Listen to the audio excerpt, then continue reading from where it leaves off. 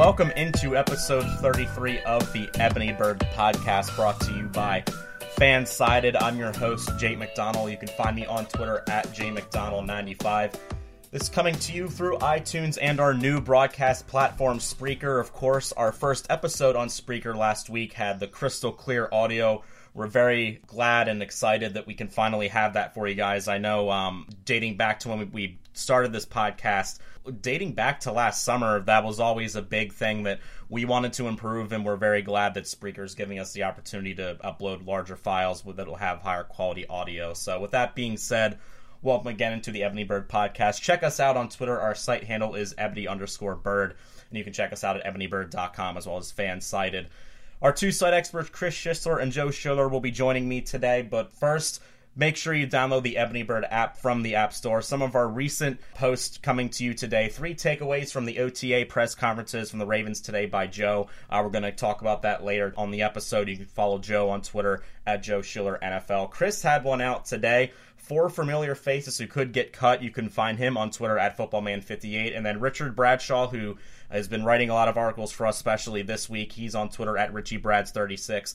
Which young quarterback will step up? And Lamar Jackson, the best thing the Ravens could have done for Joe Flacco. So with that being said, welcome into another episode. Let's bring these guys in just to give you guys a little outline of tonight's episode. We're going to start by going over the NFL rule changes, particularly with the kickoff and the national anthem, which has sparked a lot of debate, a lot of criticism by fans, players, and the Players Association as well. We want to dive into that.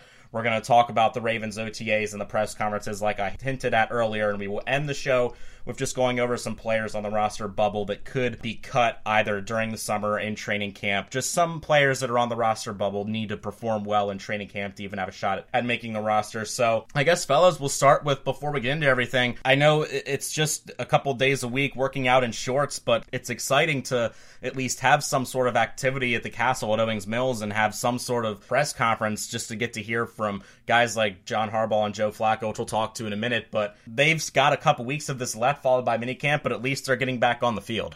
Oh, absolutely. It's fantastic to see. Football can't get here soon enough. It's making us itch for it. I'm really excited to see the whole quarterback situation with Flacco and Jackson and how that's going to unfold. I like what Flacco said. It's unfortunate that, they're thinking he has a problem with Jackson because he really doesn't. That was a lot of conjecture by a lot of people. So it's a lot of fun to have him on the field, even if it is in shorts. Yeah, it's just nice to have football back. I mean, no matter in what form, that period between rookie minicamp and the draft is just like such a dry period, and that's when we had all that useless drama that ends up just making something out of nothing. So it's just great to have them back on the field just in some form. And I mean, it only gets better from here, because when we have mandatory minicamp to training camp to preseason and then actually the regular season. So there's big things expected out of this team this year. So it's exciting to see it come into fruition now. And along with that, the NFL, of course, we'll get into what the Ravens went over today at their press conferences in a minute. But we want to begin the episode with just going over the new rule changes, the NFL passing a couple new rules at the beginning of this week. We'll start off with the kickoff rule, and I know there's going to be a big discussion about the anthem thing in a minute, but just some brief things about the kickoff rule. There's no running start for the kicking team, no wedge blocks, which that happens in a 2-on-1 situation. Return team cannot initiate a block until the ball is touched or hits the ground, and touchbacks are called as soon as the ball hits the end zone. Players no longer need to down it. It just seems like the only things they really changed are the positioning and the alignment of the players to prevent bigger hits from happening. I don't know how much of an impact these changes are going to make on kickoffs themselves, because 75-80% of kickoffs are touchbacks anyway. What did you guys think of this new rule being passed to enhance player safety on kickoffs? I mean, I guess it's going to help a little bit. I'm in the same boat as you. I don't really know exactly, how it's going to affect player safety. I mean, not being able to have a running start, I think, is going to make somewhat of a difference to have, not as much speed, obviously, starting stationary rather than a running start. But, I mean, other than that, like you said, especially with Justin Tucker going to the Ravens, he's going to kick it out of the end zone, 80-90% of the time. So I don't really know how much of an impact this is going to have. Maybe it's good for the Ravens because they really don't have a true returner right now, and for kickoffs, so maybe that'll help. But I don't know. It's just one of those things where I just saw it and I was like, okay. Like, it didn't really impact me that much. It's just one of those things where you're going to be more interested to see how it's going to play out. Yeah, the more I think about it, the more I like it in Here's Fly, because I think you're going to have a bunch of people in the middle of the field, way up in that setup zone. And I think the kick returners are going to have a 20-yard bubble, so you should always get to the 25-yard line, should set up for good field position, especially if you're going against a crappy kicker. I think with Tucker, it doesn't really matter because you're going to kick it out of the end zone, like Joe said. But I think if a team doesn't have a kicker that gives you touchbacks, I think you have a chance for a huge return once a game. That's something that excites me. We'll have to see how it plays out, but I'm really excited about that. And anything for player safety that doesn't really change the game, doesn't make the game less fun. And I think with more returns, because I think that's what the end result is going to be, I think you're going to see a bubble for returners, and that should be more entertaining. And I think speed, more than anything, is going to be important. It used to be like if you had good vision and you could feel it out, you could have a good return. Now it's just get a fast guy, get 20 yards. And, of course, the biggie one, the one that we're going to be talking about here for the next couple minutes, is the national anthem rule change, which was sparked by, the player protest, the kneeling on the field, which has been happening the last 2 or 3 seasons. We've had plenty of discussions, not only here on this podcast, but if you go and listen to almost any football podcast, the national anthem, the kneeling has been brought up, and it's going to continue to be brought up with the new national anthem rules pertaining to NFL games. Now, the NFL is giving players the option, giving teams the option to remain in the locker room for the anthem. That previously wasn't the case because the NFL had a bunch of rules with all the things that they do with the military and everything. There was a deal back in place the last couple of seasons with the fundraiser in November they do, the Salute to Service. A lot of emphasis on that. And I think there are a couple cases where teams did stay in the locker room, like the Steelers did, or they elected to stay in the tunnel. But they do have the chance, the opportunity to stay in the locker room if they do want to. But for all players or all teams that are going to be on the field, the NFL is requiring them to stand. If any player is spotted protesting or kneeling during the anthem, that their teams will be fined. The Jets owner has already come out and said that if any of his players are going to kneel on the field, he will pay their fines. Where do we stand on this? Everybody wants to come at the NFL. I don't think this is the right answer, but I can sympathize with the NFL because no other professional sports league has had issues with, baseball had a couple players kneel, but nothing really came out of it. The NFL has really been put under a microscope here. I think they're intimidated of the president, just as a lot of the players are. They don't want to, burn any bridges there. Very tough sledding here, very tough topic. But where are we? What's our opinion? Where's our stance as far as the NFL making this requirement for players to stand on the field for the anthem? Well, I'm not going to go into the politics of it because I don't think it's hard to figure out where I stand on that. I've been very vocal about it in the past. And let's just stick to the facts here. The facts are the players have the right to be in the locker room, but does not give them the right for the protest. And the problem with that is it makes it seem like the protest was a disrespecting of the flag in the first place. It had nothing to do with the flag or the military or the anthem. And it wasn't supposed to be a thing of disrespect. It was supposed to raise a point. So that's the big problem here. The problem is that it doesn't solve anything. And what I would say is the fact is you didn't go to the players. You didn't have any player involvement. You just made a decision. I think Jed York, the owner of the 49ers, abstained from voting, which was kind of a weak way to vote no. It just seems like we made it a hot-button issue when it was dying down. And I think we may have made it worse because I think you antagonized the players who felt very passionately about this. I think the NFL basically said, we're going to try to squash it. That might end up making it worse. So just from a cut and dry, opinion-free version of it, that's where we're at. I don't know if it's going to make it worse, but it definitely doesn't do anything. It's just almost like a standstill. I think the owners knew that going in because I don't know if you can completely get rid of it. The option that was presented before that luckily didn't get passed was a 15-yard penalty for players kneeling, and then there was all the issues about what if both teams kneel, then they're offsetting penalties. It was just really stupid. I'm glad it didn't come to that point where it actually affect the play on the field because that would just be ridiculous.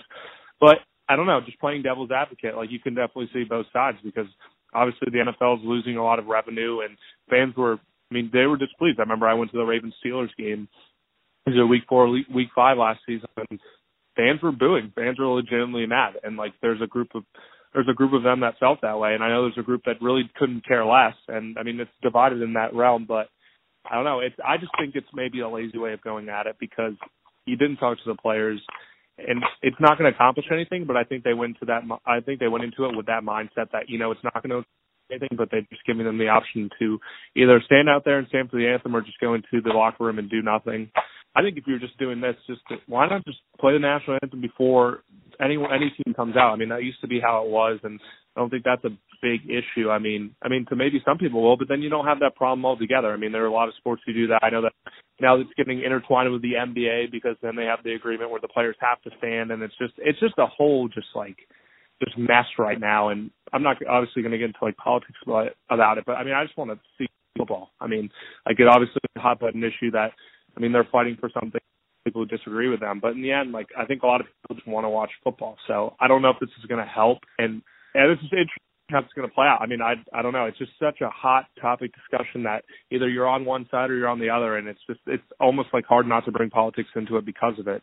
But it's just one of those things where I don't know if it's ever going to go away. It's going to be interesting to see when they come up to the collective bargaining agreement in 2021 how that's going to play out because of the potential of the locker room. So that's an issue to add to the table between both sides, whether which side you agree with. So it's just going to be interesting to see how that plays out. Well, one person who doesn't think that the national anthem is going to be an issue for the Ravens is head coach John Harbaugh. Harbaugh was one of the 5-6 people that spoke at the press conferences from Owings Mills on the first week of OTAs on Thursday. Harbaugh saying that the Ravens will handle the national anthem rules as a group, and whatever they do, whether they stand out on the field or whether they stay in the locker room, will be an organizational decision made as a team, but he himself believes in standing for the flag. And if you listen to any of Harbaugh's press conferences over his time with the Ravens, he's always been passionate about the military. That's his stance. That's just not going to change. That's how he feels.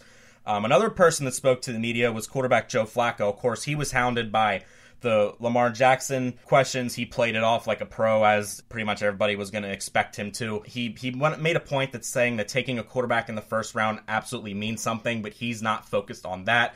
His focus is on preparing for a successful 2018 season. He went on to say him and Lamar will be helping each other out because they are in this together, and he's open to using special packages and plays that include the rookie quarterback out of Louisville. So Marlon Humphrey, Brandon Williams, and Matt Judon spoke as well on Thursday. And of course, next week we'll be hearing from Harbaugh again and more players as well. A lot of those defenders talking about their praises for new defensive coordinator Wink Martindale. So anything else? I know, Joe, you had a column up there, as I mentioned earlier, 3 takeaways from the OTA press conferences. I guess you can go into that, or if there's anything else that I didn't allude to that you took away from the press conferences. And I know Chris was working today, so he might have to catch up a little bit. But anything else important that we gathered from the press conferences today? I mean, you hit the nail on the head.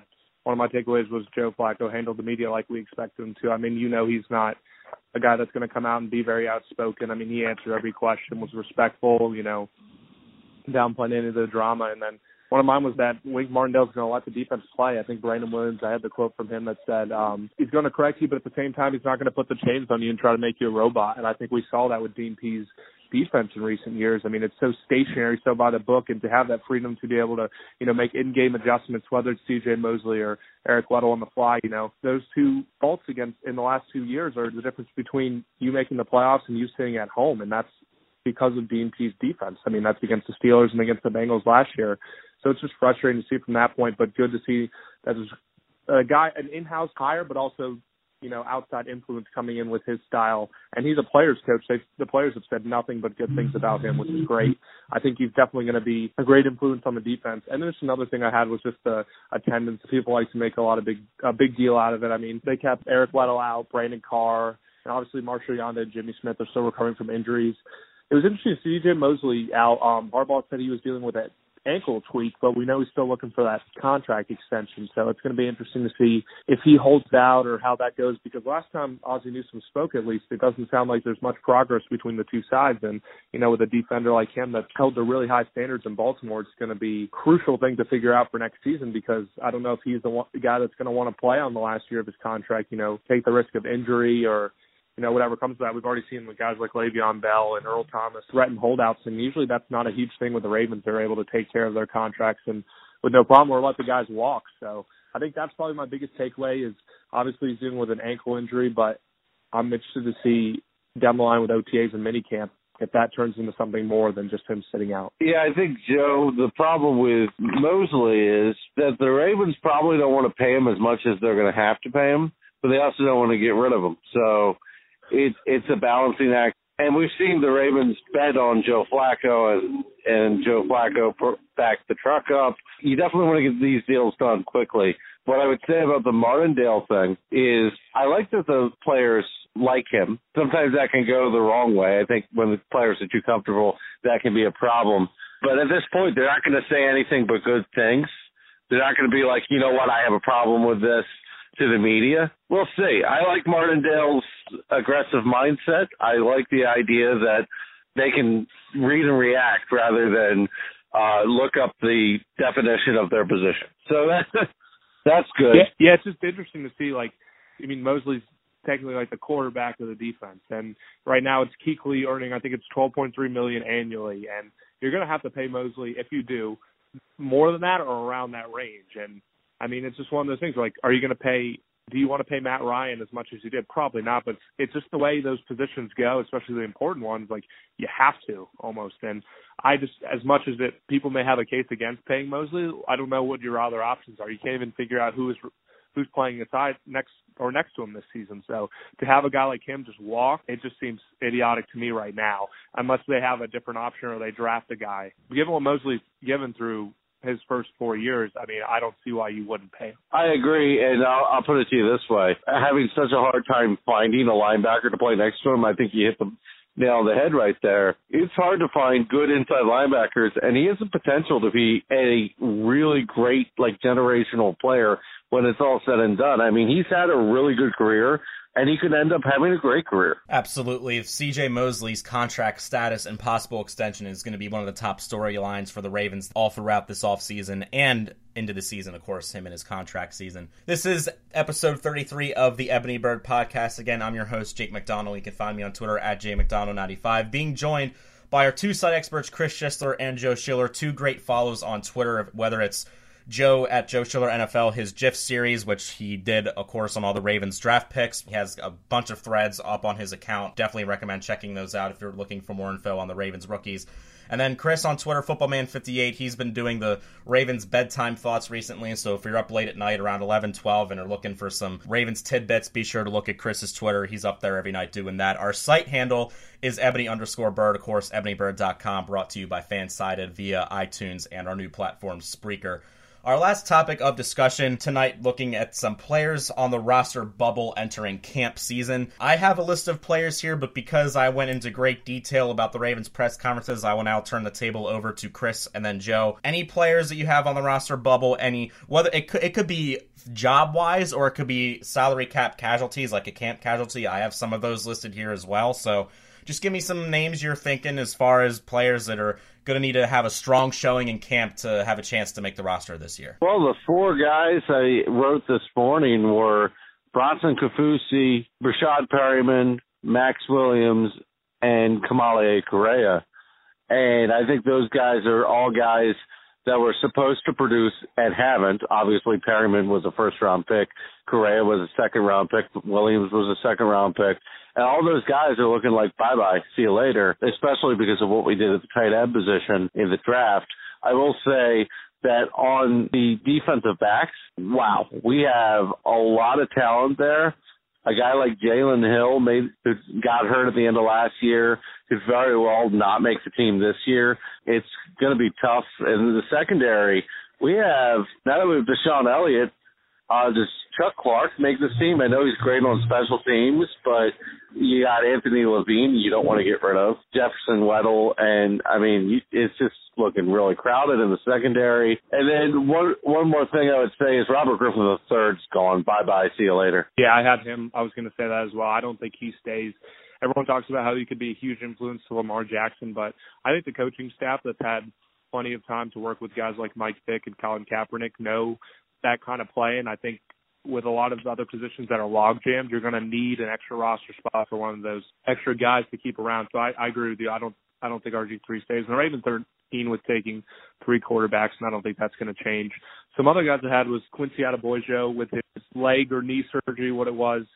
He'll start training camp on the PUP list, and he could start on the season as well, and that forced him to miss the first 6 games. So that's going to be tough for him to make the roster, especially with, I think it's 13 guys under contract right now on the 90-man roster, which is just going to be very interesting to see how that plays out. Tim Williams is a guy that I highlighted. I know a lot of people don't agree with, but that outside linebacker position is also one that's pretty crowded, and he really didn't show much of anything last year. He had some trouble staying on the field with injuries, and I almost look at him as the one-trick pony kind of guy. I mean, at Alabama, he was a great pass rusher, but he's still a little undersized.